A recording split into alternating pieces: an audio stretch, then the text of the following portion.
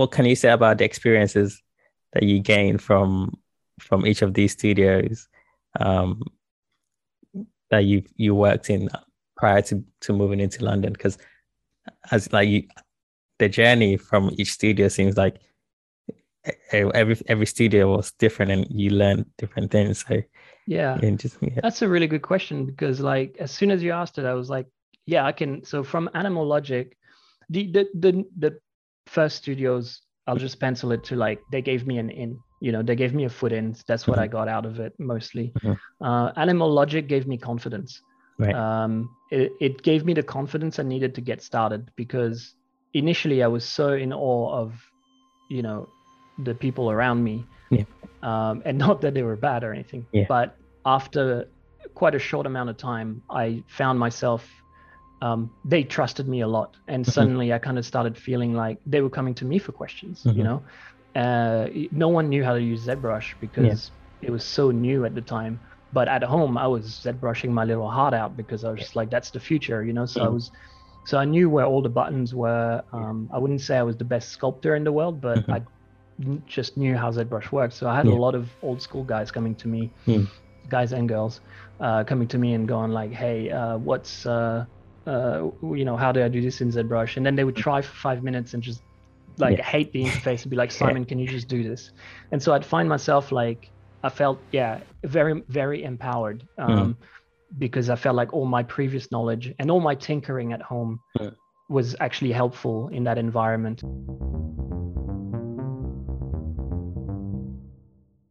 Hi, and welcome to the VFX Artists Podcast.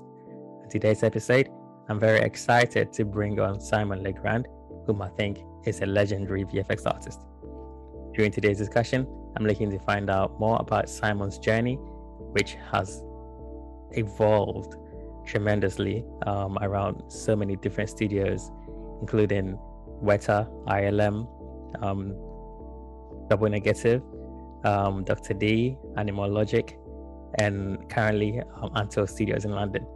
So yeah, during today's discussion, looking to find out more about Simon's journey, which is incredible, and as well as to find out more about what he currently does as a real-time supervisor at Untold Studios, as well as to learn a bit more about what the industry has been like since his journey into the industry. I hope you enjoy the show.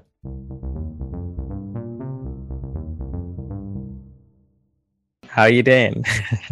Good. How are you? Yeah, not bad, not bad. Yeah, it's great. It's great to finally have you on the show. Yeah, Yeah, likewise. yeah. Well, yeah, I've been wanting to have you on for a while, and just I looked at your resume, and I think it's extremely colorful and inspirational, and and Thank you. I feel like you have so much story and experience behind you, and I'm looking forward to to find out a bit more about how it all came about.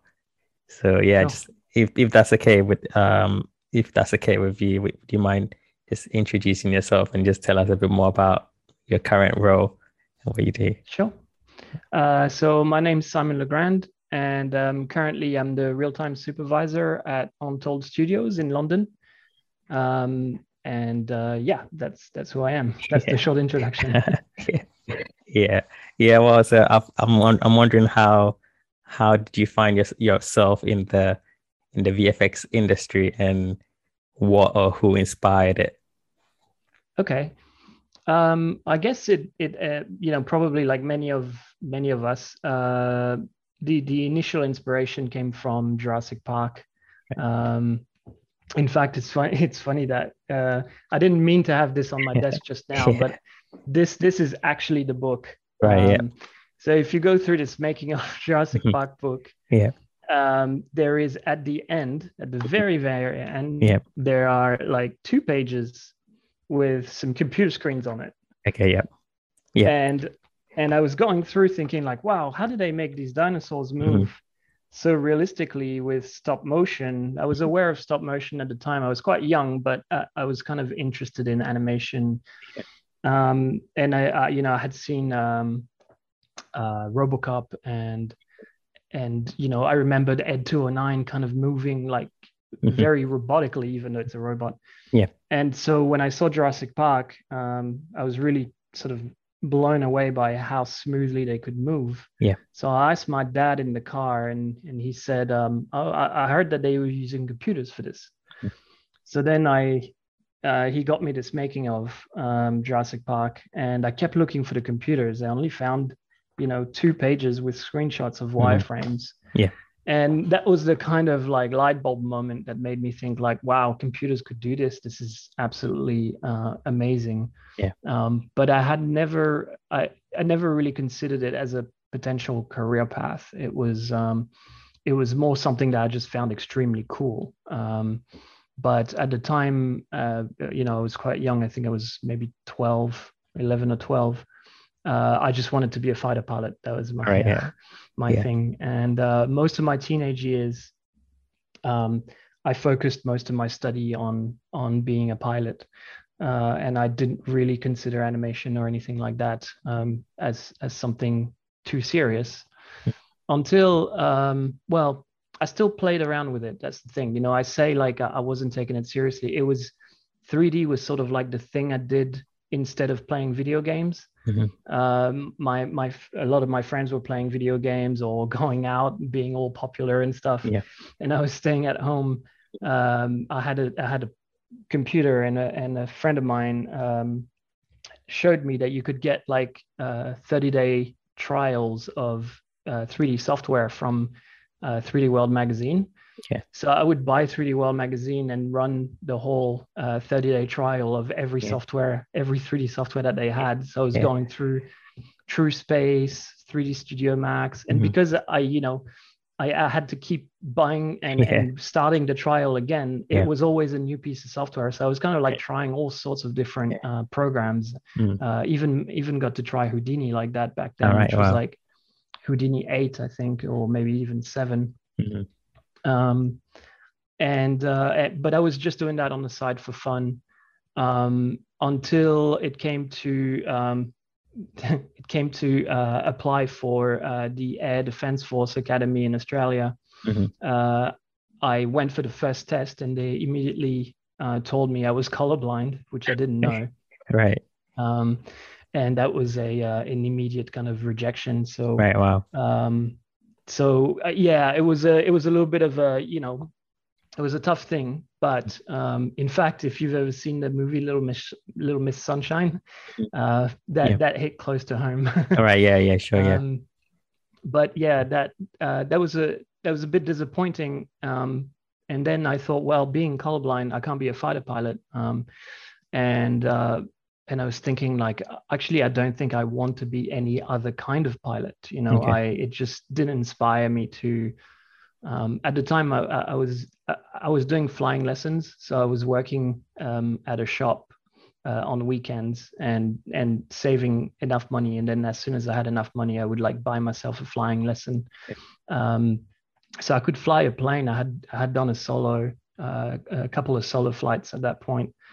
But I kind of realized, speaking to everyone around me in the kind of pilot school, that being a commercial pilot was really not what I wanted to do. And so there was a moment there where I was just kind of like left a little bit in limbo, not really knowing what was next.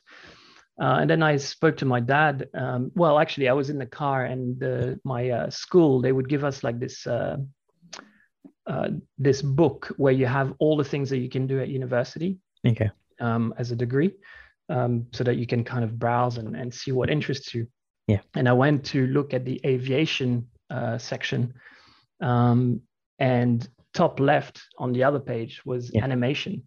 Right. And when I saw animation, I was like, whoa, like you can do that at university? And boom, and I was like, this is it. I've been doing it in my bedroom for 5 years now. Like this must be it. Yeah. So, I kind of looked at my dad and I was like, hey, how would you feel if I just dropped the whole aviation thing and went to animation? He was like, do what you want, man. Yeah. So I was like, okay, that's the one. I'm just going to try and study animation. And so that was the turning point. Yeah. Yeah. Oh, interesting. Very, very, very, it's very interesting. Yeah. Very interesting in terms of story from other people that I've heard. So it's really cool. Um, so yeah, so I went through your resume, or like your LinkedIn, and I realized you've gone from like character modeling to 3D generalist and creature 2D and real time supervising, and also you're a founder of the mocap studio. So yeah, I'm just very curious about how it all began, and if you're able to run us through that journey, from in terms of, as you said, you did a computer animation course. So I'm wondering at what stages or what interested you, um, between the character modeling and then switching to being a journalist and then the creature 2D and all of that stuff, if that's okay. Yeah, sure. Yeah. Now that you mentioned my LinkedIn, I think I need to bring it up again Mm. just in case, because I might forget stuff. It's been a while. Yeah, like I Yeah. think my first job was like maybe in 2003. Yeah, Mm. yeah, that's right. Which yeah is a while ago now. Mm. Um, yes. After sort of seeing this degree, this animation degree Mm. in the magazine, I applied for it. But the the the intake was actually quite difficult because it was on the Gold Coast in Australia. Okay. And on the Gold Coast in Australia at the time, there was really only one animation school that was sort of worth anything. And Yeah. it was a 2D animation school. They didn't really have any 3D to speak of.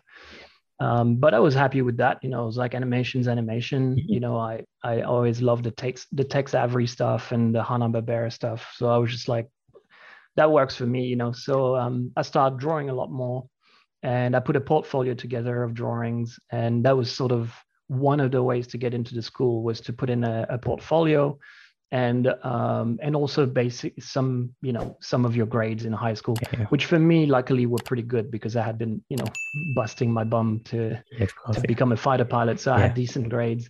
Mhm.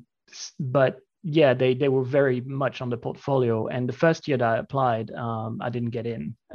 And suddenly it kind of made me, because I guess in a way I didn't take it, I didn't give it as much respect as I should have. I sort of thought, it's animation, it's fun, it's eclectic, and especially 2D animation, Yeah. I was just like, yeah, I'll just put in some drawings and I Yeah. should be fine. And that didn't work out very well for me. So I found myself, being a bum on the Gold Coast for another year because I had to wait for the next year of intake. So I essentially took that year off as a way to kind of find myself. Yeah. Yeah. Yeah. Hung out with my breakdance crew and Yeah. just pretty much did nothing. Well, actually, I did learn that I didn't want to do shitty jobs anymore Right. Yeah. because I Yeah. did a lot of those. Oh yeah, sure. And it kind of like that was the year that cemented like I Yeah. need a profession. I can't just cruise through life. Yeah. So that was it was it was a good year in terms of Yeah. like learning Yeah. what the real world has to Yeah, offer. definitely. Yeah. So the next year I put in a lot more work in my portfolio, and I got in, but I got into two schools. I got into that Queensland College of Arts animation degree, but I also got an offer from the University of Queensland for a degree that was much more technical, or that seemed more technical. They called it multimedia design, but based on the syllabus that they sent us, it sounded like there was potential for a lot more 3D, and that's what I wanted to do. So I Yeah. jumped on that one.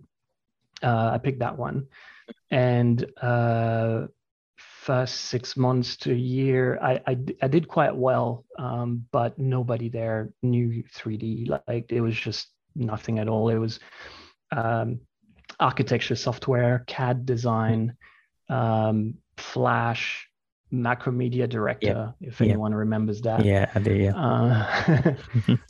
And I realized pretty quickly that I had sort of made a mistake. Like this was not the place where I was going to learn 3D. In fact, my first semester, I got such high grades in everything that in the second semester, I started tutoring courses that I hadn't taken yet.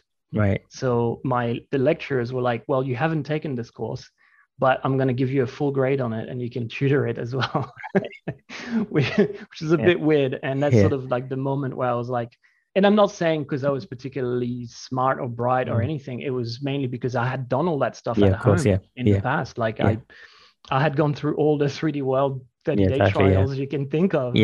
So I just kind of knew this stuff. And that's when the lecturers themselves were like, Simon, like, can you help me put the course together for the next semester? I was like, well, should I be really paying you to teach me this stuff? This seems a bit strange.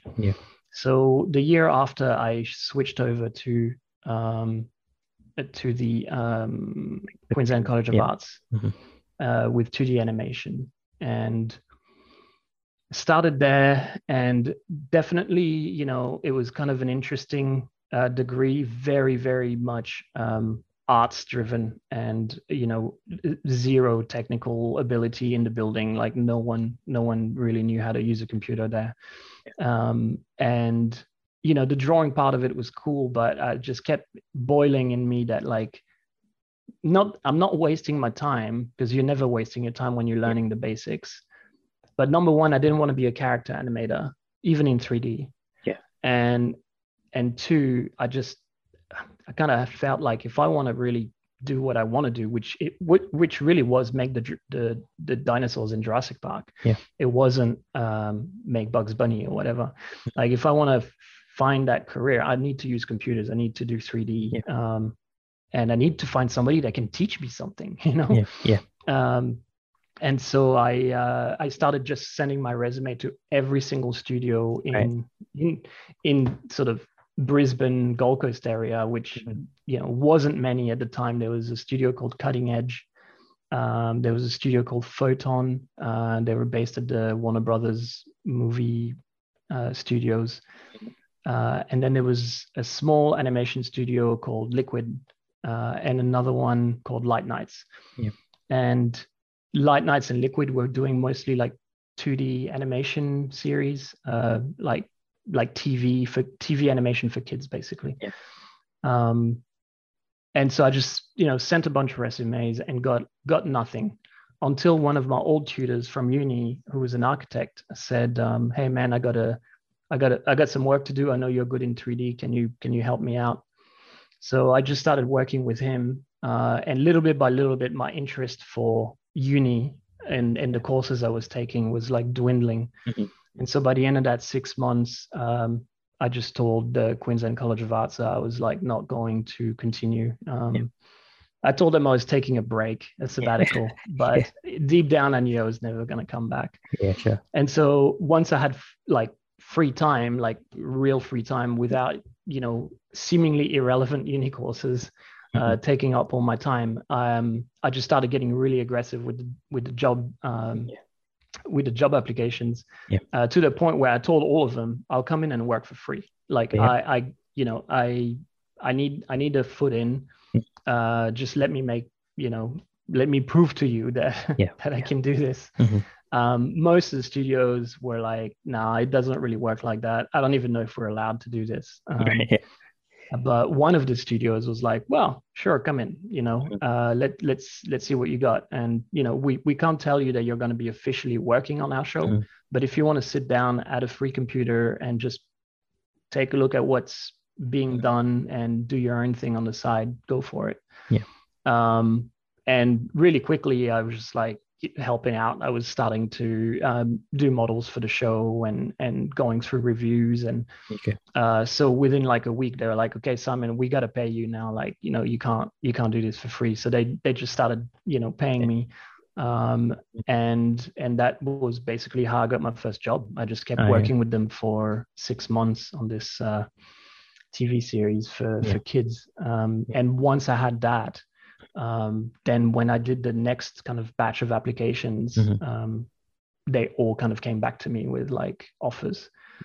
So I had gotten my foot in basically by just by not taking no for an answer, I guess.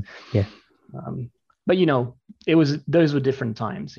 Back then, if you had used a piece of 3D software, you potentially could get a job.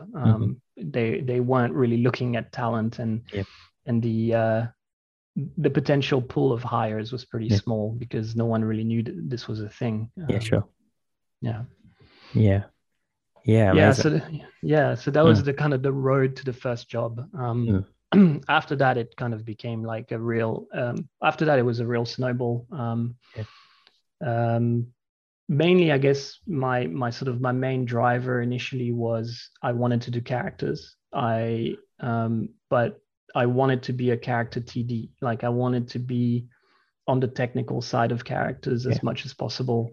I mean, I liked modeling, and definitely because I wanted to be in characters at home for my personal projects, my demo reel and stuff, I would always model the characters first, so that was, so I did a lot of modeling the character first, and then getting to rigging, and then getting sick of that project, and then moving on to another project, and then going through the whole modeling process again, and then never quite finishing the rigging of that next one. So I ended up doing a lot of modeling and not as much rigging as I wanted to in my personal time. So so studios kept on putting me on character modeling jobs until I got to Liquid, and I sort of did both. I would model a character, rig it, put some shaders on it, and pass it on, because it was a very small operation. It was basically just two of us who would model and rig the characters, and then pass them on to 5 or 6 animators who would just start animating a whole bunch of shots. We were working on a cartoon at the time called Duck Dodgers. It's a Cartoon Network Daffy Duck cartoon. It's like Daffy Duck in space. And they had like some 3D, like Futurama, some cell shaded 3D. And so we were doing all that stuff. And then, it was great fun, actually. Really lovely stuff. And then after Liquid, I sort of realized like I needed to kind of go, I needed to make it to one of the massive studios. Like, I sort of thought, okay, the Gold Coast or Brisbane has offered me everything that it has so far. Like, I don't think I'm going to learn much more or progress much more if I stay here. So I started applying at Animal Logic, and Rising Sun at the time, and Fuel VFX.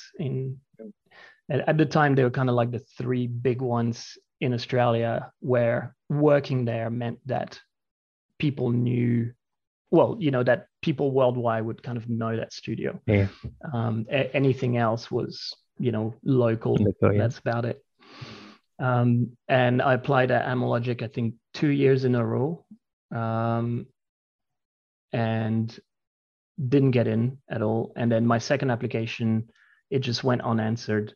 I was getting a little bit desperate, and so I thought I need a trip. I need to have a holiday. I was quite young, because I never finished my university before I got into the workforce. I was usually about a year or 2 younger than most people around me. And I was like, I never did my year of traveling that everyone does. I never went out there. So I thought, I was really into anime. So I was like, let's go to Japan. And I went to Japan by myself as a 20-something, 22-year-old. And it was an absolute disaster, that trip. All right. One day, if we ever have a beer together, I'll tell you all about it. But I'll keep it off the podcast. But it was a complete disaster of a trip. That's a shame. I came back and I was like, I'm never traveling again. And but when I got back, I was a little bit depressed because that trip went so badly. And one day I was still sleeping at like, probably early afternoon, and my phone rings, and it's like, hello, it's Patricia from Animal Logic. How are you? And I just kind of like rose like Dracula, Hello. And they're like, yeah, we've got your application. We'd like to offer you a job. When can you start? I was like, I can start tomorrow. And they're like, okay. I was like, calm down there, buddy. How about next week? And I was like, okay. And they're like, what are your salary expectations? I was like, I don't know. What do you want to give me? And they're like, okay, we'll give you this. I was like, I'll take it. And I was just so happy to kind of have this next chapter of my career open up. At the time, I was just like, let's go, let's do this. I packed up everything. I didn't have much to pack because I was kind of back in my parents' house after the disastrous trip. So I just kind of, packed a backpack and took off to Sydney, sort of left everything behind. And then my first few days was just like, looking for a place to stay and stuff. And then the weight of the change kind of started dawning on me on my first day at Animal, where they were doing like a induction, like where they kind of walk you through. And at the time, like Happy Feet was in full swing. So Animal Logic was just full of just world-class talent. There are like people from all over the place who'd worked at ILM, who'd worked at Weta, who'd worked at everywhere that was anything. And, at the time for a kid like me to like,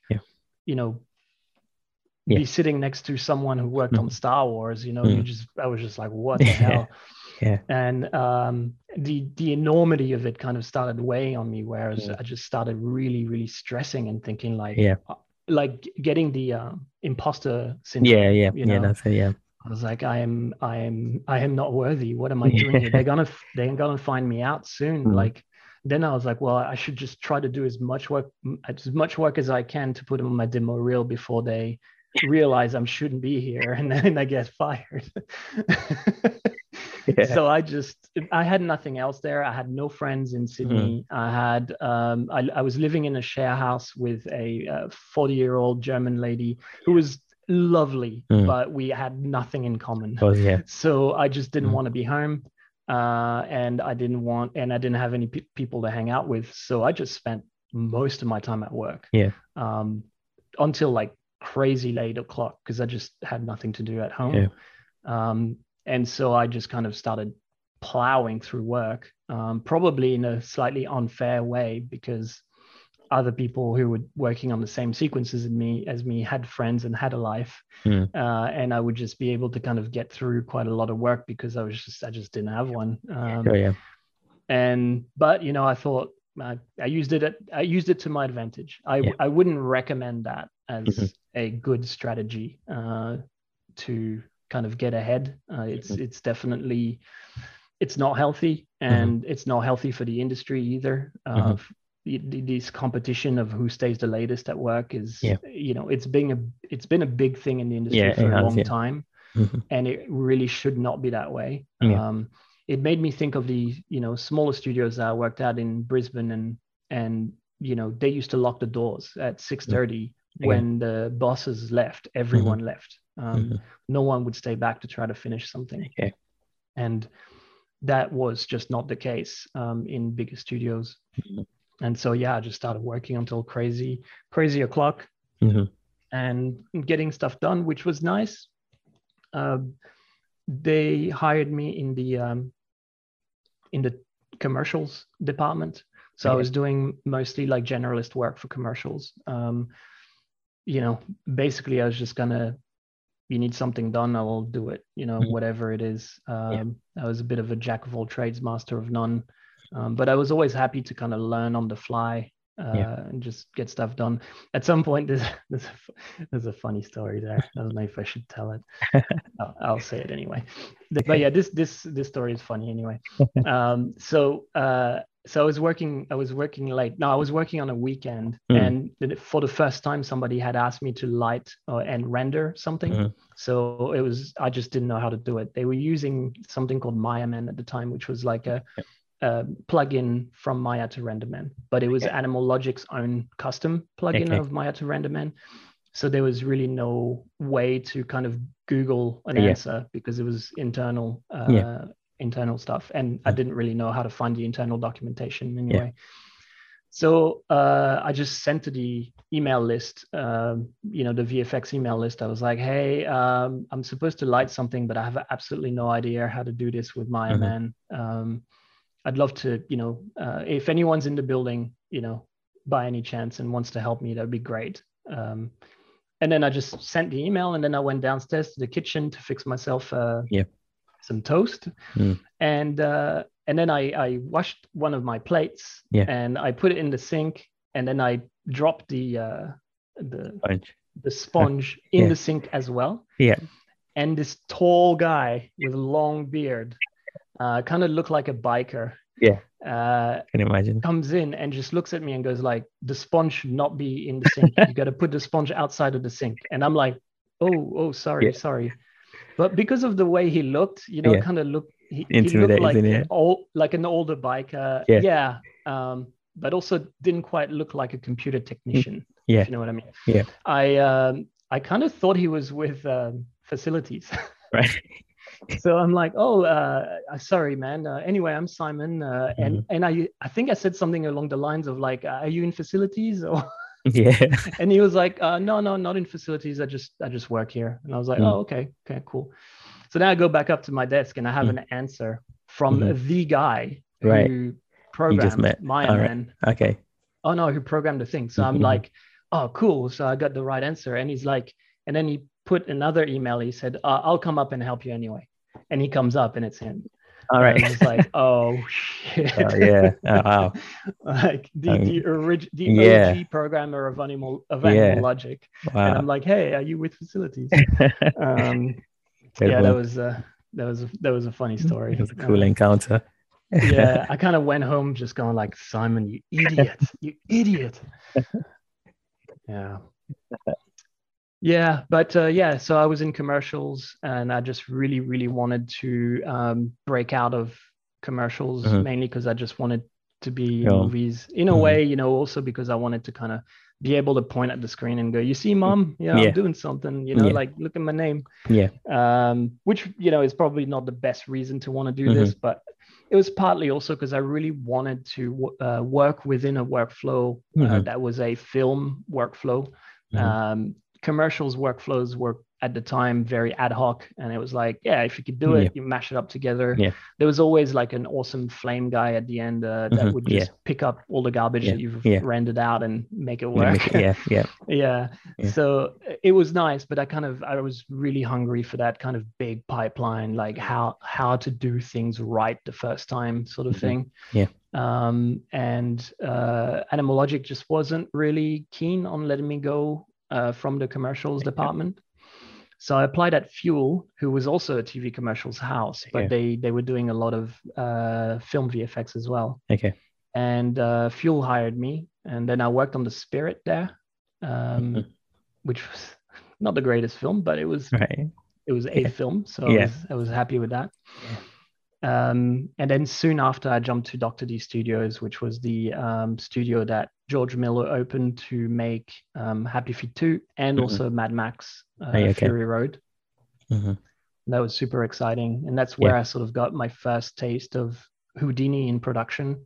They were using the hell out of Houdini over there. Like they probably had all the best Houdini guys from Rising Sun, because Rising Sun had a lot of Houdini in-house as well. So all the best guys from Rising Sun, showed up and just started showing people what Houdini was all about. It blew my mind. And even though I was a modeler / kind of like a concept modeler at Dr. D, they called it VizDev, visual development. So we would like model some quick stuff and then model some icebergs and start framing stuff. It wasn't really previs, it was more like 3D concept art. So I was not in a really technical position there, but seeing all the other people doing Houdini stuff, I was just, my mouth was watering. I was I think I need to get into this, never got a chance to really do a lot of Houdini there, but because I applied at Weta and I got an answer, and that was in the layout department. So I just went to Weta before I kind of got a chance to really dip my toes in Houdini at Dr. D. But yeah, that was a big next step as well. Like the the thing that kind of that I remember the most about like showing up at Weta was initially I applied in the modeling department at Weta because I thought, well, that's what I have the most experience in, at least the most demonstrable experience in. So I guess that's where I'm more likely to get. What I didn't take into account is that basically every best modeler in the world wanted to work at Weta in the modeling department. Yeah. So I was up against all the top row of ZBrush Central, you know. And that didn't really have a chance. And so they didn't really get back to me on that. And a friend of mine who worked in the layout department over there told me, like, just apply in layout, they're desperate for people. And at the time I was like, wait, I've never even heard of that department. Because I worked in so many studios that were just so, you know, the lighters were doing their own layout, you know. So I was like, okay, that sounds great. You know, if it means working at Weta, I'm in. So I applied, and that I got an answer on very, very quickly. So I went to interview there, and sort of saw Wellington and the Weta Cave, did my interview. And went back to Australia, and then I was just thinking like, oh, I hope I get it because this was cool. I was only there for 2 days, but I could feel it. And, you know, I could smell King Kong and the Lord of the Rings. They were just around the corner. You know, I was just so excited to get in there. And they called me back. They said, yeah, come in. And it was sort of the same thing as with Animal Logic. I was just like, okay, I just dropped everything and left, you know. Although I had a long-term girlfriend at the time who's now my wife. It's quite a long relationship there. She was with me, and she was not really that psyched about going to New Zealand because her career was just starting, and Sydney was a good place for her to do what she does. But I kind of was like, I can't turn this away. This is what I like. So she was understanding enough to kind of support me through it. And she came along, which I'm very thankful for. But yeah, that was a very, very difficult 2 years, I would say, you know. And I think it's important to bring up the relationship side of things because like this industry is an industry that it takes no prisoners, you know. Well, I'd like to think, I hope that it is getting better. And through my own lens, I think that it's getting better. I'm just not quite sure because I've also been lucky enough to, well, I'm now working at a slightly higher, with higher titles. So I hope that I'm not just blind to, to what juniors are going through. I know that I, you know, take particular care with my team to make sure that they're not doing insane hours. But, you know, I can't tell for the wider industry. I'm not too sure.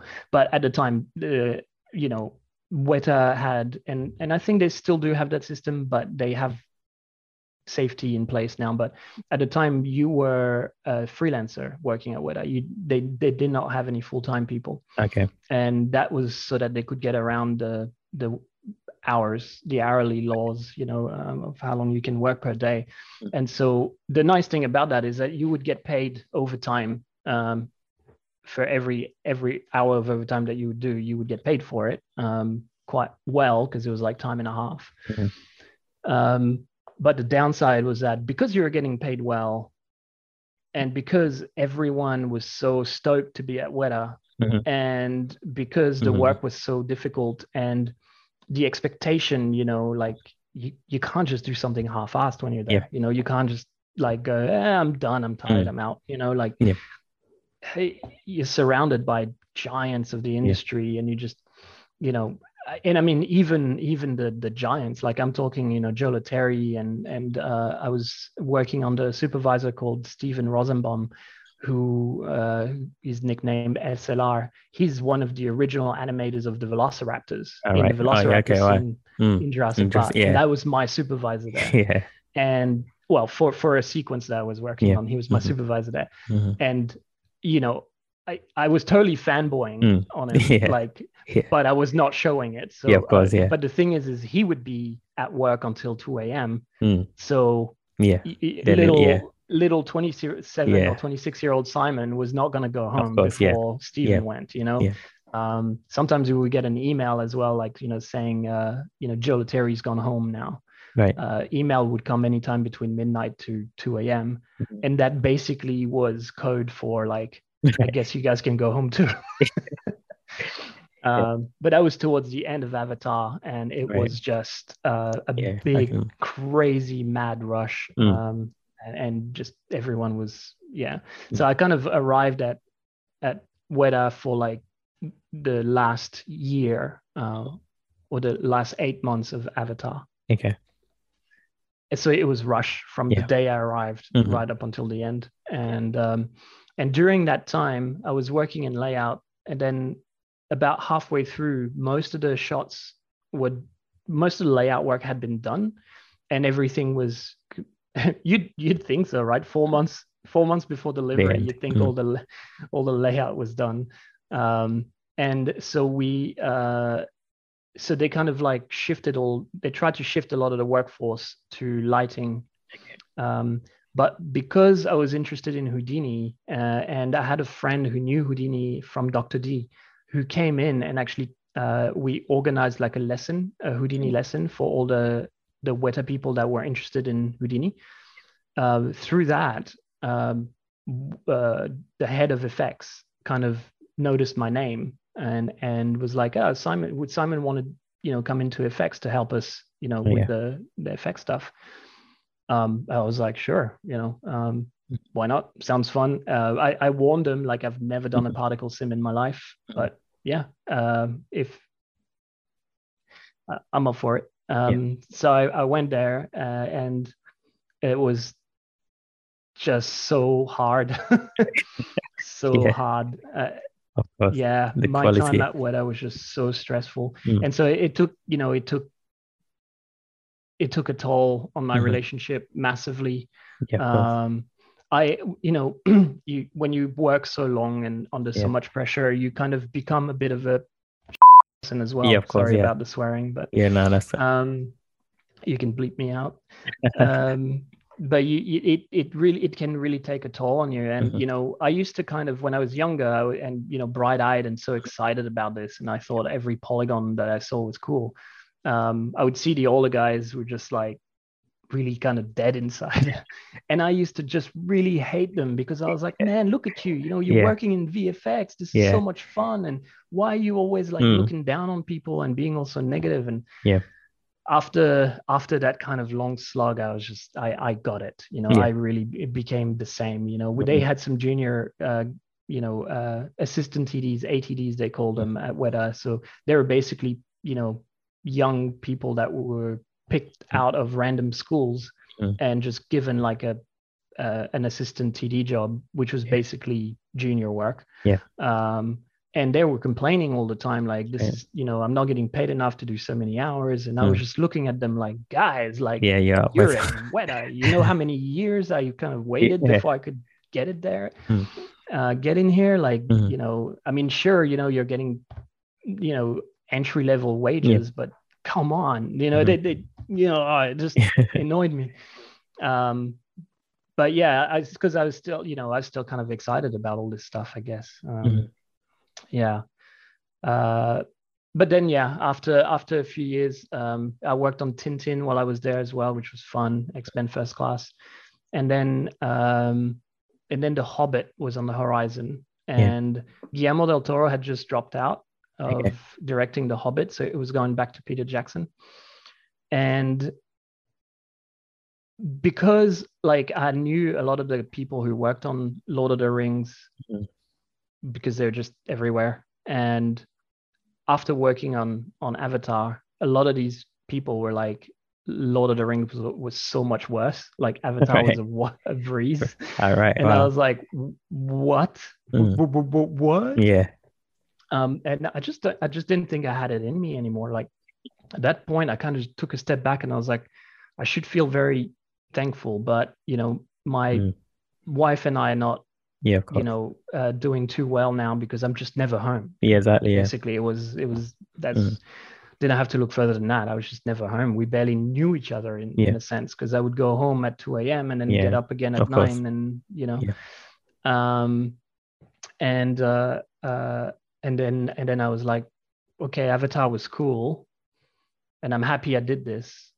Do I want to be working even harder on The Hobbit? And I was never a big fan of Lord of the Rings anyway. It's just not my thing, you know. I just don't like this whole fantasy thing. I don't hate it. I'm just not that into it. Yeah, sure. I was like, no. So I kind of asked my my girlfriend. I was like, where do you want to go next? You know, I think we should go somewhere where we both can have a career. I think that's important. And so London was the obvious choice, basically. Okay. Yeah. Oh, yeah. Okay. Cool. Oh, yeah. I was gonna ask you, what made you move to London? But I guess you explained why. Yeah, I mean, there were a few other reasons to coming to London. The other thing was like Wellington is nice, but it's a complete microcosm. Through my lens at the time, it was like Wellington was the Weta campus. Okay. That's how it felt, especially Miramar, which is the peninsula that most of the Weta buildings are on. Yeah. It's like, you know, all the Weta buildings are spread out throughout Miramar, and it really does feel like you're on Weta University campus. Oh, yeah. And everyone around you is from Weta. You go to a restaurant or you sit at a bar, and it's just Weta people everywhere. Yeah. And it just felt very small and very much like a microcosm. And I was starting to be a little bit hungry for a bit more diversity in kind of my friend base, of course, you know? Yeah. So, what do you think, what can you say about the experiences that you gained from each of these studios, that you worked in prior to moving into London? Because as like the journey from each studio seems like every studio was different and you learned different things. So that's a really good question, because like as soon as you asked it, I was like, yeah, I can. So from Animal Logic, the first studios, I'll just pencil it to like, they gave me an in, you know, they gave me a foot in. That's what I got out of it mostly. Animal Logic gave me confidence. Right. It gave me the confidence I needed to get started, because initially I was so in awe of, you know, the people around me. And not that they were bad or anything, but after quite a short amount of time, I found myself, they trusted me a lot, and suddenly I kind of started feeling like they were coming to me for questions. You know, no one knew how to use ZBrush because it was so new at the time.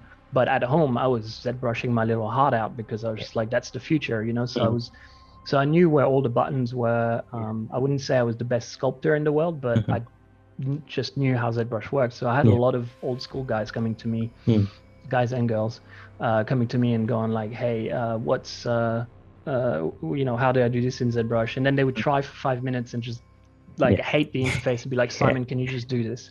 And so I'd find myself like, I felt very, very empowered, because I felt like all my previous knowledge and all my tinkering at home was actually helpful in that environment. And they started trusting me with like entire commercials. Like there's some commercials on my reel at the time where all the 3D like was me, like all the modeling, the texturing, probably not the animation, because that wasn't really my bag. Although I did some crowd simulations, you know, randomly. I was just such a jack of all trade, you know. But like some commercials, I can almost point at all the 3D and just be like, that's all mine. And that was really, really empowering. So I got like some serious kind of, probably a little bit misplaced self-confidence there. Right. To the point where like after when I went to Fuel and then Dr. D, I was very much, I was not the greatest guy. I think I had too much of an ego. I just if I met myself now, I would probably not like myself very much. because at that time at Logic really kind of boosted my ego a little bit too far out. And then when I left Dr. D and started at Weta, that was like a humbling experience. Like all of a sudden I was like, oh, I was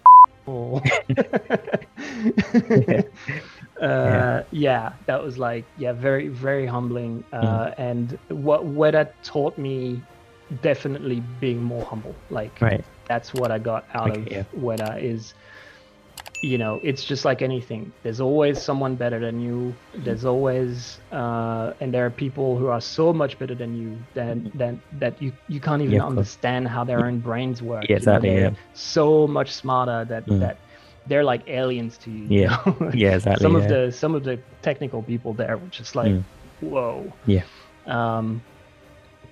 And so being humble. But what Weta also taught me is that I didn't want to kill myself for the work. Because it was some of the best work around. And if I was going to kill myself on anything, it would have, Avatar is a pretty good one. But I did kind of realize that like it wasn't worth it.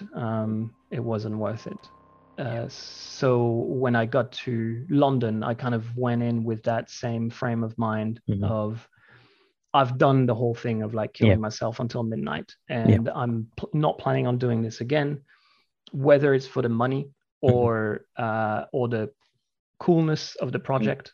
I'm just not going to do this. But I was wrong, because I had to do it for many years. Sometimes because London is quite notorious for doing that. I didn't have to make the decision about the money part of it, because London doesn't pay you over time. But coming to London, I still worked a little bit longer than I would have liked to.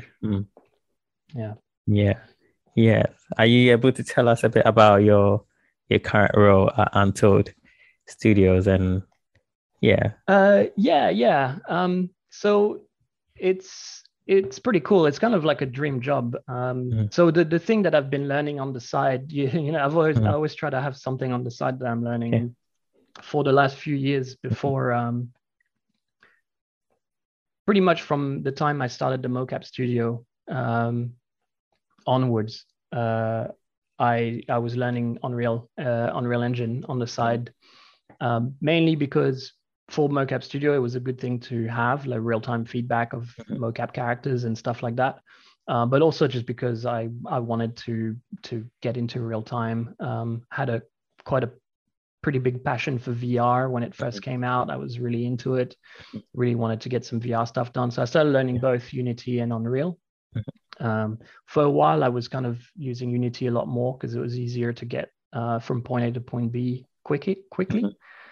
But as soon as I kind of dropped the whole VR thing and sort of moved on to like thinking about using game engines to do short films more, then Unreal became like the obvious choice. So I've been learning Unreal on the side for quite a few years, and never really thought that like I would get the opportunity to use it at work. But last year at Untold, I was taking care of mostly the CFX and creature simulation stuff. So like the muscle stuff, as well as like hair sims and cloth sims and things like that. And that was sort of mainly my bag. But because I had done that for quite a while at ILM, I think I had an approach to the creature simulation stuff that was quite efficient, which meant that it didn't actually take that much time for me to get the shots done. I did some late nights here and there, mostly waiting for animation publishers so I could kick off my my sims.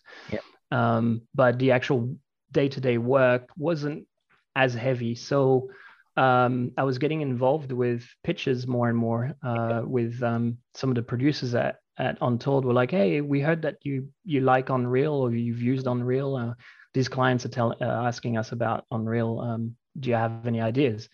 and I would just be like so excited, be like, yeah, I got ideas. Well, hang on a sec. And I would literally, instead of, typing up an email or something, I would just open up Unreal and just start like messing around with stuff and putting a light here and there and just doing a little bit of a demo of a mocap character walking around and just sending that back to them. And I was like, you could do something like this or like that. And I think it kind of like caught the attention of the right people, where they were like, wait, isn't this guy supposed to be working on this? And they're like, yeah, no, he's actually doing the work, but he's also doing this. And I think they thought, all right, maybe his heart is in real time. And because it's such a new domain, I think it was probably a good thing that I was an old school VFX guy, in that I had like a proven track record of being reliable in delivering what I say I would deliver. And I think with this real-time stuff, it's a real danger at the moment, because there's a lot of mavericks who have a big mouth, and then when you actually start working with them, you realize that they just have no idea how 3D works at all. Like they've imported a bunch of mega scans into Unreal, and that's pretty much what they've learned how to do. And they move the sunlight, and then they're like, oh man, look at me, and they make a showreel out of that. But then when you actually come down to working with them, you realize they know nothing. So I think from that side of things, they were like, well, if we're going to have a real-time supervisor, might as well have someone whom we know knows 3D. And so that was cool. So they offered me the job end of last year, and then it was supposed to kick off in January, which it did. And it's a lovely place to be, because it's a completely new department, and kind of a new discipline as well. We've already got two really fun jobs in the pipeline. One is like a animation short film. The other one is more of a real-time kind of mocap performance type of deal. So both with their own completely different challenges. And the department is completely in its infancy. So we're building infrastructure. We're completely on the cloud at Untold. So we're running Unreal Engine on the cloud as well. So there's a whole bunch of optimization that needs to come with that. Setting up a proper Perforce workflow and all that, like source control, because you can't treat real time like you treat an old school VFX pipeline. The data management isn't the same. You can't reference files off disk. It has to go through this conversion process to turn into a UI set to live inside the project directory of the engine. So because of that, there's the workflow is different, and you need to treat it differently, which is kind of a tough nut to crack, because ideally you want someone that works in the VFX side of things to be able to just jump onto an Unreal job and feel at home and work like they usually work. But on the other side, you have to remember that, like, a very good example is that in Nuke or Houdini, if you want to try 3 different textures, you just import all 3 and then you just plug them and just like switch between the 3, and you go like, which one's best, If you do that with Unreal, you're going to go through, a whole import process, which is much slower than referencing from disk. Then you're creating IO, which, you have to be careful in big pipelines when a lot of people are working. IO is a dangerous thing to bottleneck. And so you're creating a lot more IO. And then on top of that, you're just putting so much useless data in the project cache. So like, while you're working, every time you import a texture, Unreal compresses that information, puts it in a cache somewhere to remember it. And it doesn't really link back to the JPEG or the EXR that you had on disk. So that cache, when you delete that texture, that cache stays, because Unreal doesn't know that you've deleted that texture. It doesn't care. It just keeps the cache. So you have this massive cache that starts building and building and building. And then suddenly everyone's cloud machines are like running out of space. Because of all that crazy useless information that's being built in. So to change the workflow, you can't really just tell the artist like, this is how it works, because most artists, they just want to do their work. And if they want to check 3 textures, they want to find a way to check 3 textures easily. So you have to start building tools that behave like what they are used to, but behind the scenes kind of does something else. So that's the challenges that we're going through now. We're hiring, so that's probably worth noting. We are hiring.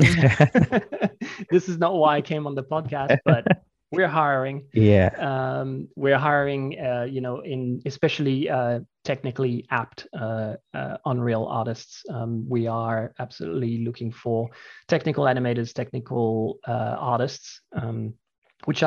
These are the words, the sort of the job titles in the games industry. They call them technical artists and technical animators. In VFX terms, I would call them, rigging and motion capture specialists and shader artists. All right.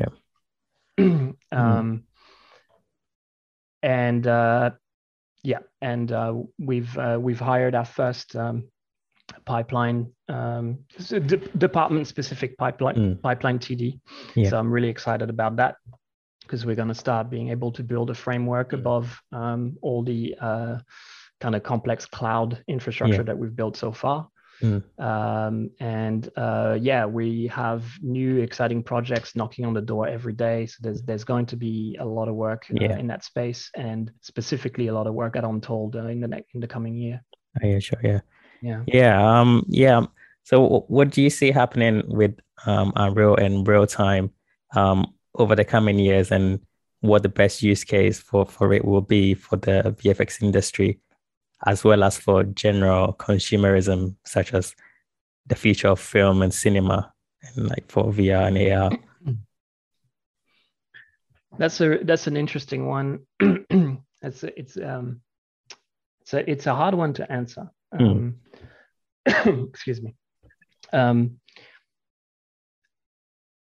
I think probably the lowest, currently the obvious application of Unreal is on XR stages, LED screens, what some people call virtual production. Now it seems like Unreal themselves have coined a new term called ICVFX, in-camera VFX. All right, okay. Which I prefer that term because it separates it from the virtual production. Virtual production kind of covers too many things, and it makes it a bit complicated to explain the difference. And so LED screen, ICVFX, I'm on board with that terminology. That's the lowest hanging fruit. They're already kind of the main platform for that. There's not a lot of alternatives to do that sort of thing. So I think that's definitely that's a really good way into hardcore VFX for Unreal, because you have to use a game engine or a real-time renderer to be able to change the parallax for the camera in real time. So it's an easy kind of there's just no other way around it. So they really got in through that, and it's really good. But then the problem or the next challenge that they're going to face, I guess, moving into trying to shift that across to like final VFX, is I think because it's an engine that's designed to build in real time, it really doesn't like to think and behave in the way that VFX artists have been trained for decades to work.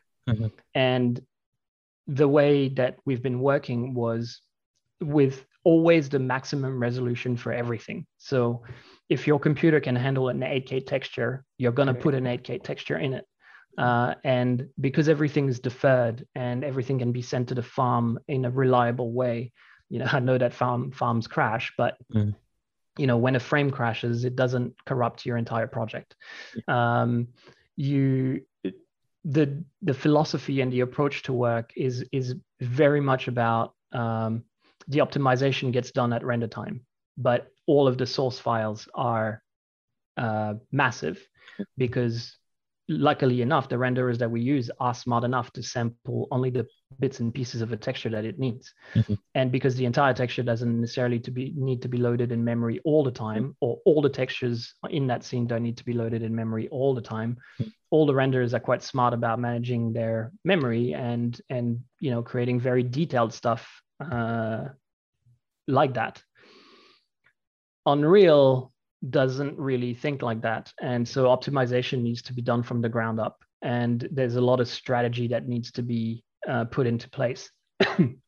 Even with the new Lumen and I forget the name of the polygon thing now, but right click, convert to, I forget.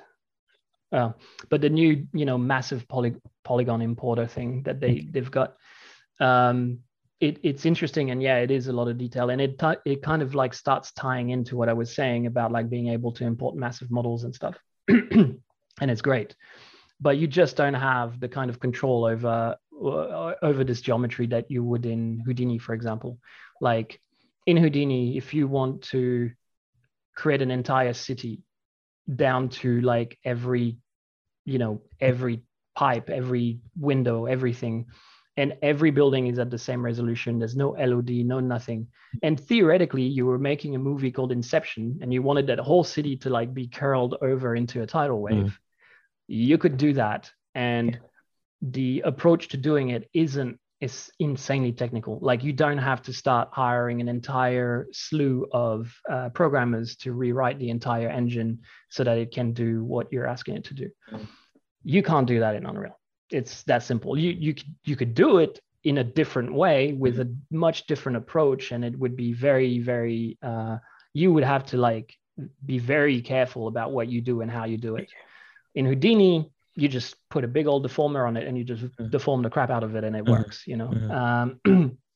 So that's the sort of thing that where I think wherever Unreal kind of gives you fast and quick feedback and freedom, there's also a cost as far as it can't move 1 million points in space at a time. It can't deform 1 million points in space at a time. Not saying that in 5-10 years it won't be able to through the magic of some custom designed chip from NVIDIA or something like that, but until then it's still very much a renderer, and it's a renderer that you need to treat very, very nicely. You have to be very careful with what you feed it if you want to get a good result out of it. When you look at something like Arnold or Mantra or RenderMan, I mean, those renderers they're not programmed to be fast. They're programmed to simulate exactly how light scatters through somebody's skin, or close enough to exactly, some of the new renderers popping up. I think there's a paper for SIGGRAPH that was released recently of Manuka, which is Weta's custom renderer, and Animal Logic's custom renderer. I don't know what that's called. They're writing a paper about doing spectral lighting simulation. So instead of simulating RGB like most renderers do today, you're actually simulating the entire rainbow, right. And that way you get much more realistic light scattering. There's an old program called View, which used to do like really nice clouds and mountains and stuff. I think that was one of the first programs to ever kind of have a spectral renderer. Right. But the result showed that that it could do in 2004, it could do like renders of clouds and mountains that looked incredibly realistic, and nothing else could do that. So yeah, like the offline renderers are pushing realism to such an extent. You can't realistically expect that sort of thing to be able to run in real time. So I see Unreal Engine not necessarily catching up, or probably ever, in that space. But I do see them catching up in things where realism doesn't matter as much. So animated series, I'm thinking like Clone Wars, the Clone Wars. Kids animation as well, like all the stuff that's on TV that looks like it was just kind of lit with one GI light and Bob's your uncle, Yeah. all that stuff. That is Unreal is going to just Yeah. march into that market and just take over, Hmm. because suddenly you're just not ready waiting for renders Yeah. anymore at all. And the cost to frame ratio that you can kind of get is insane. Like my department at the moment, like we just don't use the render farm at all. So compared to the other departments, even the animators use the farm more than we do. Right. Yeah. And that's a huge cost saving, because every node on that farm is costing Right. money. Yeah. It's a serious overhead. So I think, especially with series form, because you have a lot of rendering to do, and it just needs to be done again and again in the same way. It's like a rinse and repeat kind of thing. I see Unreal as being like, I think if you were starting a children's animation studio now and you weren't considering doing it all in Unreal, I think, yeah, you'd be remiss, because for quantity, if you need to just output like some serious quantity, it's going to save you a lot of money on rendering and licenses and everything. So and Lumen is looking pretty gorgeous. It can really hold up to that sort of quality, I think.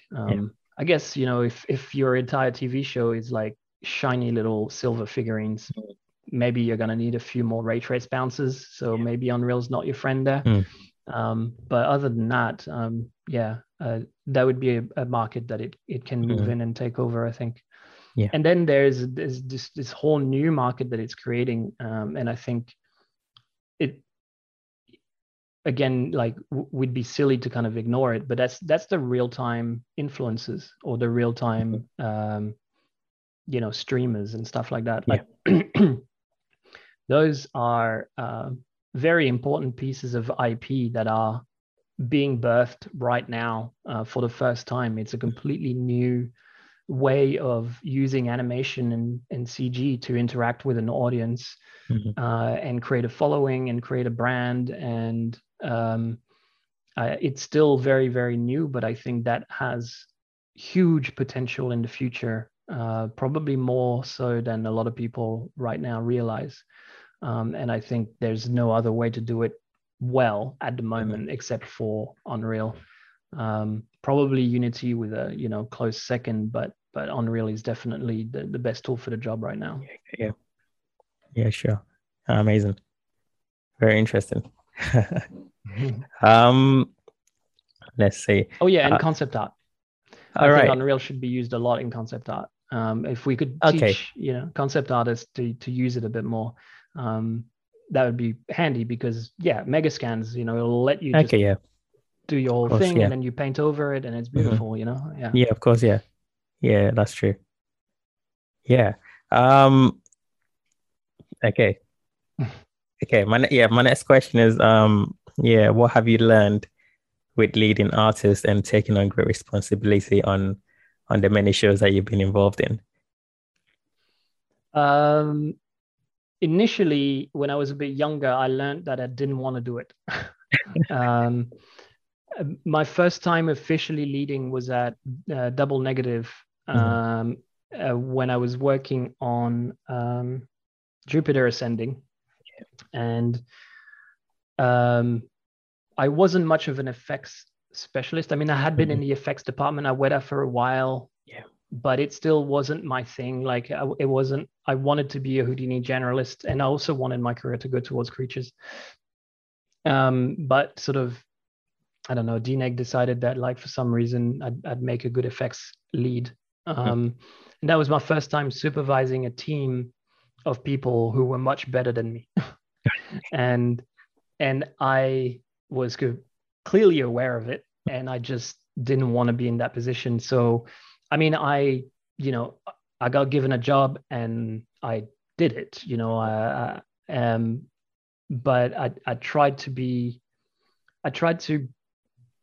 as a lead on that job, what I tried to do is take on as much of the boring stuff, or the annoying stuff, or the stuff that was broken, and kind of leave the good sort of juicy simulation stuff to my team, so that they just had a good time on the job, or as much as possible. So basically, I just took on all the bad stuff. And as well as I noticed that, especially in my team on that job, they weren't very communicative people. They were really good at what they did, but they were more of a keep your head down, work hard kind of people. But in dailies, they just didn't have the tools to work through what a VFX supervisor had to say. And because I had much more experience than them in that department, I can talk, obviously.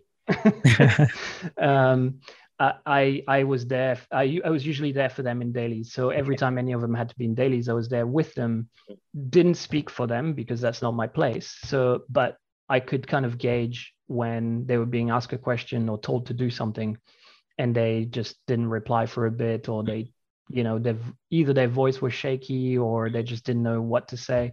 That's when I would jump in and kind of go, yeah, we're doing it like this because we plan on doing that. And, shut up, man. We'll get it done. Calm down. So I was, I wasn't that bad, but it was more like I was kind of like a confident voice in dailies for them, which I think helped a lot, because otherwise you can start, VFX supervisors, just like any other job, there are great ones and there are absolutely terrible ones. And the terrible ones will make you waste so much of your time and so much of your precious life on absolutely pointless stuff that they will just call out because that's their job, I guess, to just say, fix this, even though it doesn't need fixing. A lot of them have very little kind of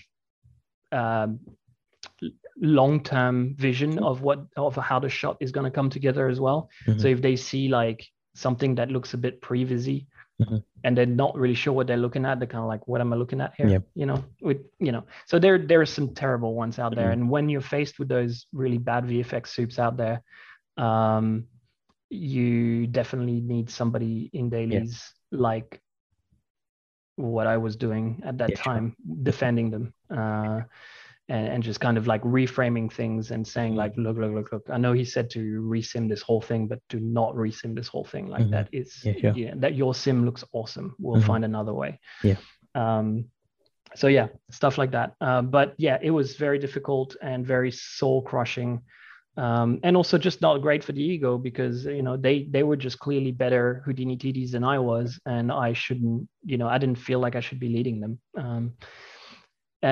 So I just kind of left DNEG sort of not wanting to really lead. And I kind of had made my decision to just become a really, really old senior. And I was like, you know what? I'm just going to be one of those guys who they're like 50 and they're seniors and they're well paid and they can do everything they do in their sleep. They go home at 6, like I was like, maybe I should just do that. As soon as I got into ILM in Creatures, almost as soon as, they asked me to do half Creatures, half effects, because the head of effects at ILM at the time was somebody with whom I had worked before at DNEG.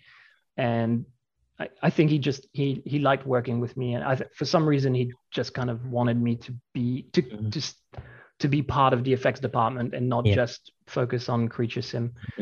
So I was okay with that. And he's, lovely guy and a genius as well.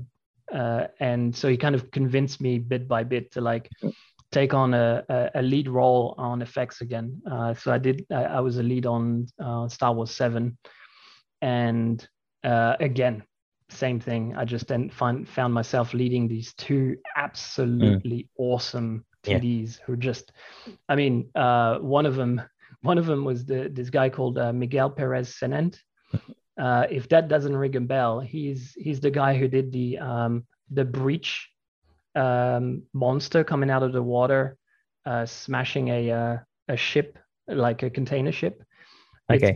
It's been doing the rounds on LinkedIn recently. It looks like it came straight out of Pacific Rim. And he did that at home on his computer with no render farm. He's a genius. I bet he was helping people on Odd Force when he was 15. Like the guy's like a Mozart of freaking VFX. It's incredible. So yeah, I find myself being this guy's lead. And the other one was a guy called Attila Torok, who's also just one of the absolute best Houdini TDs, you know, in the world, I think. He now works for Side Effects, and he's responsible for a lot of or probably all of the new pyro tools. Okay. So if you've seen the last Side Effects, you know, Houdini demo with all the giant like fire sims and all that, like he did that. So you know, here I am, you know, not really liking effects. Like I'm not a big effects guy. I always wanted to not do effects and just focus on characters. And I'm finding myself, you know, leading these two, you know, geniuses. I did it probably in the same way that, you know, I did it at DNEG, which was take on the stuff that wasn't much fun so that they can focus on the really good stuff. And then, you know, be a voice for them in dailies if they need it. And then after that, I was like, okay, that's it. I'm done. I'm just no more of this. But then, yeah, things changed. I, you know, quit VFX. Well, you know, what I thought was like the end. So I quit ILM and I thought, all right, I'm done with VFX. I'm just going to try to do my own thing. Started the mocap studio and just worked in an environment that was so different for a few years of, you know, kind of like being a nomad freelancer, but in mocap. It was a bit of a struggle, but it was really interesting and really different. But it did kind of it made me miss the teamwork that we had in VFX, you know, and also I think I learned things during that time about what leadership means. And what I didn't understand back at DNEG and ILM was that my leadership doesn't necessarily mean being the best at Houdini or being the best at Unreal or whatever software it is. Sometimes, well, more often than not, good leadership is simply just being able to not only manage your team. And when I say manage, it's not just like, you know, put this person on this job and this job and, oh, they're not busy, so let's just put them on this. Is actually knowing your team enough to know the tasks that they would get excited about doing and do well because of that reason. So it's not really like a terrible manager will just look at a spreadsheet and think the numbers add up here. I think management is much more about knowing your team incredibly well. And, you know, it's probably bad form these days to say, like, you know, go to the pub and have a beer with them, because you also have to respect the fact that not everyone drinks beer or wants to go to the pub or, you know, so, but if you can find time to have more personal ways of connecting with your team, I think as a manager, you'll just be able to, in a way, predict what makes them happy. And through that, you will get a better bang for your buck. They will work harder and do a better job. And there are also some people that are just not aware of how skilled they are at certain things. And so if you just listen to what they say they want to do, like, I want to do this or I want to do that, you may also be missing the fact that they're extremely talented at doing this third thing. And you have to find a way to make them understand that and maybe give that third thing a shot because they're really good at it. You can't do that if you don't know your team very well. And so my time at the mocap studio gave me time to reflect on that. And then I started at Untold. And because it was a pretty small studio at the time and a really new studio, and I was quite senior by that stage, you know, I'm getting old. When I came into Untold, the dynamics were very different to the dynamics of me coming into a place like DNEG or Weta or ILM, because, you know, at Weta, ILM, and DNEG, there were 40 other people just like me, you know. And so I didn't feel special in any way. And they just didn't have time to treat me as someone who was special because we weren't. We were just one of thousands of people. At Untold, the studio was very new, but it was also crewed by very, very senior or very experienced people. Yeah. And so the fact that there was a smaller crew of people who had been through, through the ringer, like I had, we all spoke the same language immediately, and we all kind of we all had an understanding pretty quickly, and the big thing was suddenly I felt actually listened to.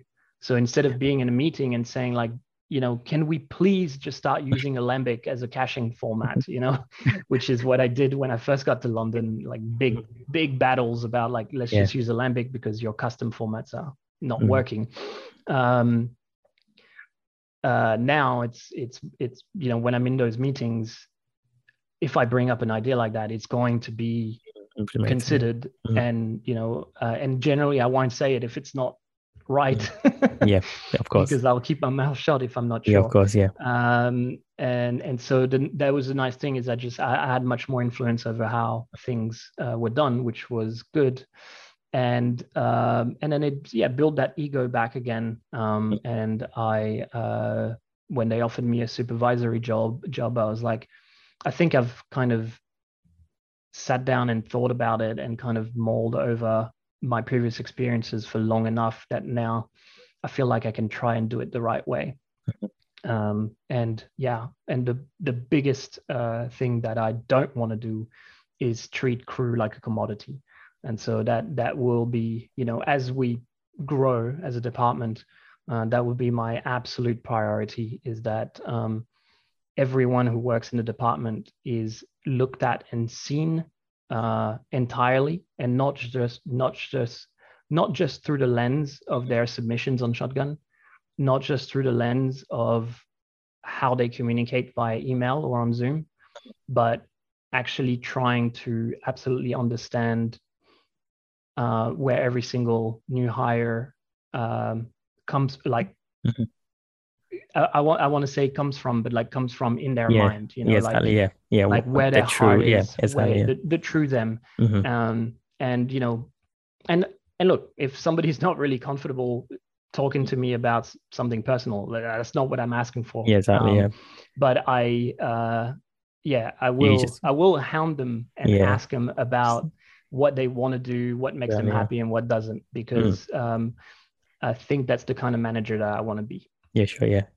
You're essentially, you want the best for them. You want to get them. Literally. Yeah. I mean, it might sound a bit grandiose to say it like it's like a family, but it is. You spend, not with work from home, but back in the day, we'd have to spend more time in the office with our team than we do with our partners and children,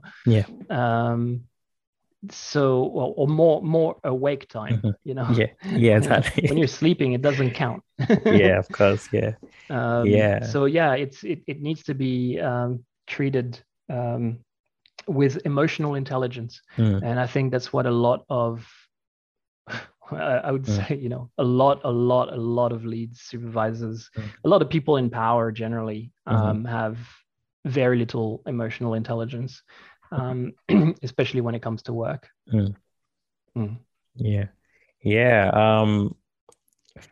Funny question, but considering how far back your journey has started, and you're still going, so I'm just wondering, if do VFX artists retire? Well, I'm 38 now, or 37, going on 38. Well, we've been talking about that with my wife a little bit here and there. I'm also very fortunate that the decision to come to London to help her career also became like quite a fruitful event. So she's a very professional woman, and who works really hard, and together as a team we've been able to put ourselves in a quite a stable financial situation, which is not something that's given to everyone, unfortunately. All of it, a lot of it was luck, as well as hard work, but of course, luck as well. And the thing there is like, yeah, do we want to retire? My instinct is, the best example is I tried to take some holidays at the beginning of this year or end of last year. I had worked throughout the entire year and I didn't take a single holiday. Mm-hmm. And then I also racked up a whole bunch of time in lieu because I was doing some weekends and stuff like that to finish a few jobs. And I came to like November and realized, like I've got like 2 months or 2 months and a half of holiday that I need to take, and I might lose some of it next year if I don't take them now. So I was like, I think I'm just going to take December and January off. Luckily, I'm told, well, like, yeah, go for it. You worked out enough. Like, you deserve it. Just take your time off. Very understanding. So I just disappeared for 2 months, and that, you didn't enjoy that. Came to about, because the thing is, my wife wasn't able to take the same amount of time. So, for the first few weeks it was fun, but then she goes back to work and it's lockdown as well. So I'm like in here. What do I do? I should have been learning guitar or more, but I didn't because I've got more guitar and I've got too many guitars and not enough skill.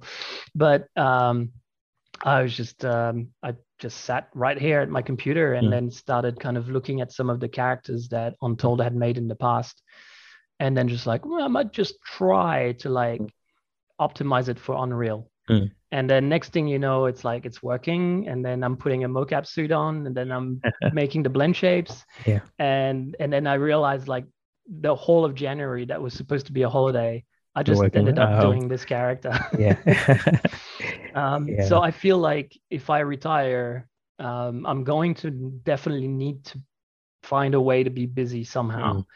Whether it's a short film or I don't know what it is. I don't think it will be a short film. I've tried and wanted to make short films so many times, and I don't like my own ideas, which is a really annoying thing. Every time I come up with an idea, I just don't like it. So maybe I should just, team up with somebody who has an idea that they're passionate about, and I just can help them make it a reality or something.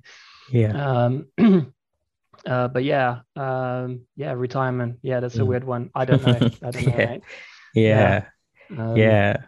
What's your next big challenge or interest? I mean, I know you mentioned your Unreal is that next big thing Untold, but would you say that's the next big challenge, or do you personally have any next big challenges or any interests? That's a good question. I think my next really big challenge isn't really going to be Unreal itself, but I think it's going to be growing this department, because the reality of it is I've never managed an entire full-blown active department before, and luckily it's growing at a pace that is as slow as the amount of people that we can find, because it's so hard to find skilled Unreal TDs. But as it grows bigger and bigger, I think my biggest challenge and probably the biggest source of stress for me will be making sure that the gears are turning, and that things are actually being set up for success in terms of the dynamics within the department, the dynamics of the department communicating with other departments. Also just, making sure that my department is using resources wisely, because, it's all fun and dandy and awesome to say, I want my department to be a family, and I want to, everyone to be happy, and I want emotional intelligence. But, the nitty gritty is, there's a budget, and that budget needs to be spent properly and intelligently. And, the studio has to turn a profit if we want to take a next step into the next year. So balancing all of that is going to be much more much bigger source of anxiety for me than learning how to make a skin shader in Unreal. Yeah, sure. Yeah. Yeah. I don't want to keep you long, but my last two questions would be, so what if you were to give someone advice for sure? Okay, say you're recruiting, what do you tend to look for in terms of showreel quality or assessment for either Unreal or CFX or EFX? That's a good question. The easy way to hire generally is to look at experience. It's unfortunate because that becomes like that whole catch-22 of you don't have any experience, so you can't get a job, but you can't, but if you want a relatively reliable metric to know that you're going to hire somebody who's going to deliver, is you look at experience. Generally, I first look at, I look at the level of the studios that they've worked in, partly because there are just too many studios out there that will just do a couple of architectural renders and you're just like, yeah, okay, you work there, but who are they? But so the bigger ones, that they've kind of worked in the same environment and they speak the same language and they understand the dynamics of the review process that we have in VFX. So that they're not going to be jarred when they come in and just go like, whoa, this is how the industry works, So partly for that reason, experience in VFX and in companies similar to ours. But second, I also look at the frequency at which they've changed companies. I generally get worried about people who have changed too frequently.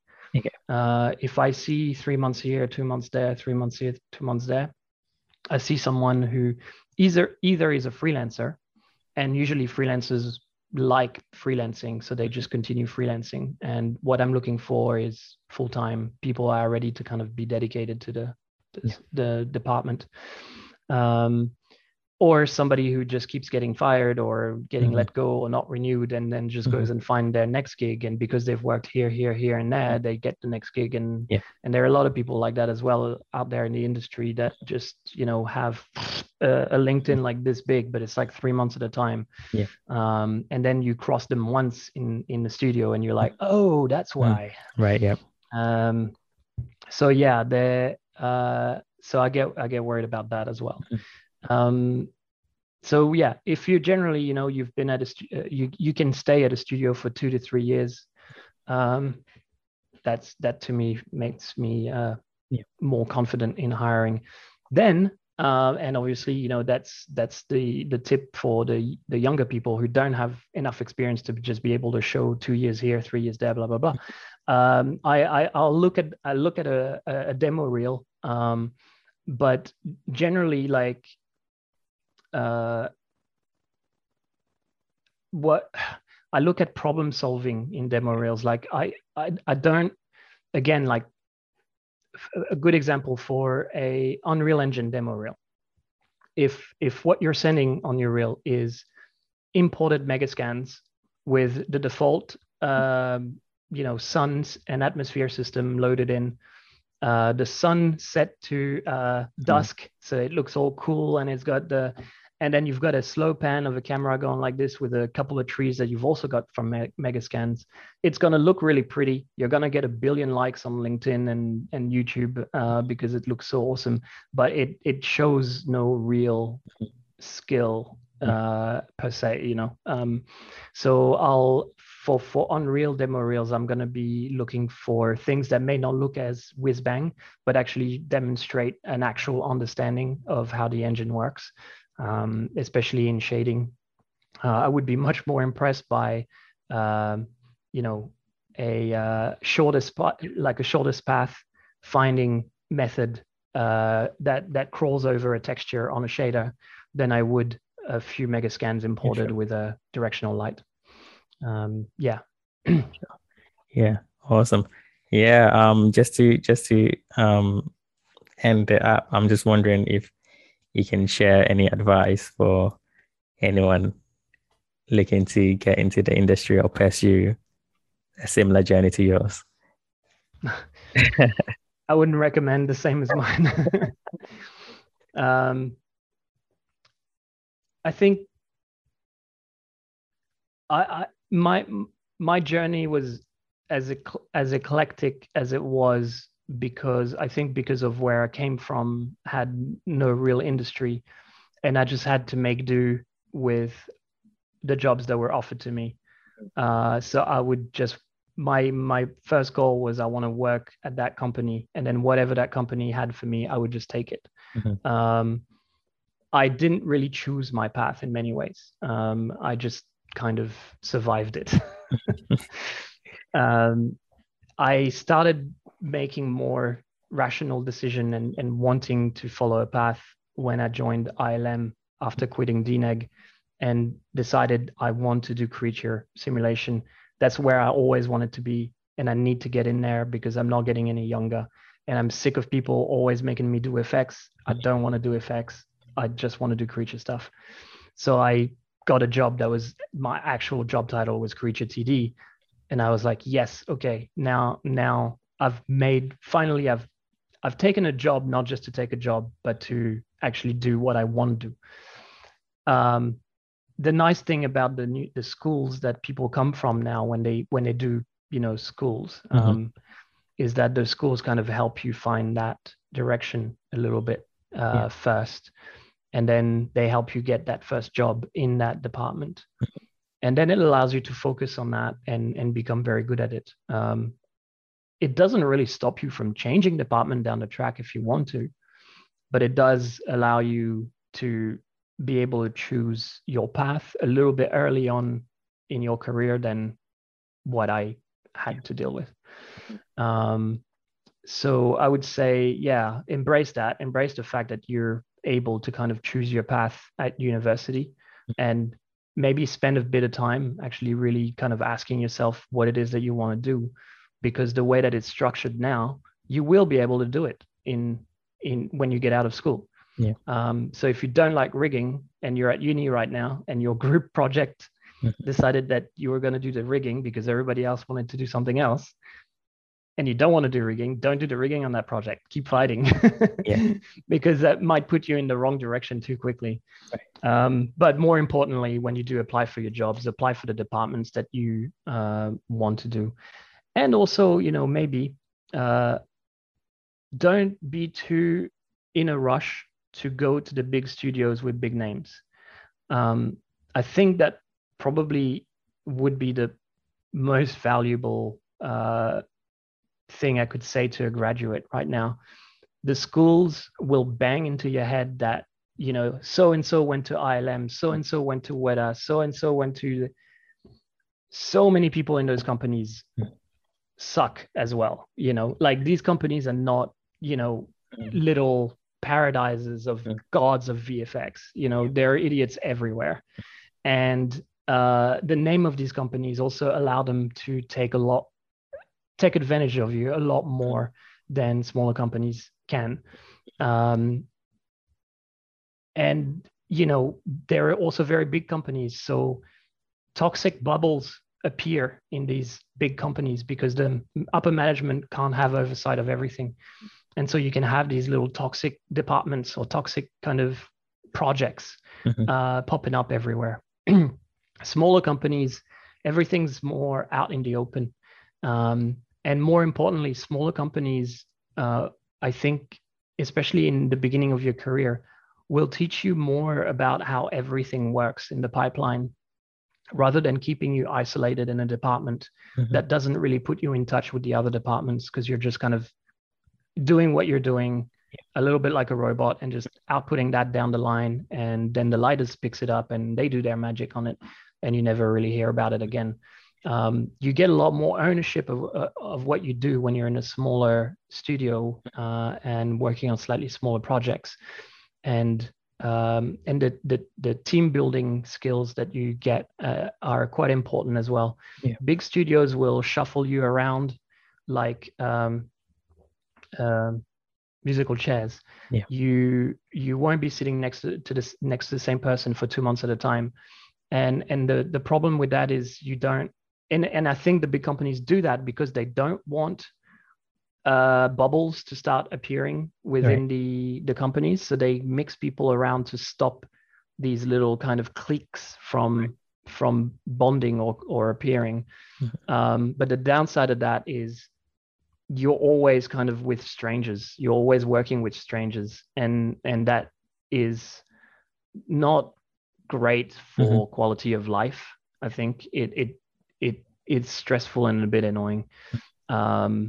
You some people might prefer it, but for me, it was a bit annoying to not be able to kind of have something that I feel like at home. Again, I spent more time at work than I did with the people I love, so I better feel comfortable with the people around me, Yeah. And so smaller companies give you a lot more of that family feeling, and that you're in this together, and yeah, bigger understanding of people, of the dynamics between people, rather than just understanding how to do your job and passing down the pipe. So even though it might not sound as cool to kind of tell your friends from Bournemouth, hey, I got a job at this company, rather than saying I got a job at Weta, I think you might be passing up something of really kind of nice value by not doing a small company first. Yeah, I do agree with that, definitely. I didn't say it in a very succinct way. That took a long time to say something very simple. No, it's great. Thank you so much, just because I appreciate the fact that you, with everything that you've said it with authenticity, and I can vouch for it, because it's just how the industry is. And yeah, I'm very grateful that you kept it very real to how it is. Yeah. So yeah. Thank you so much for sharing. Lovely. Thank you so much too.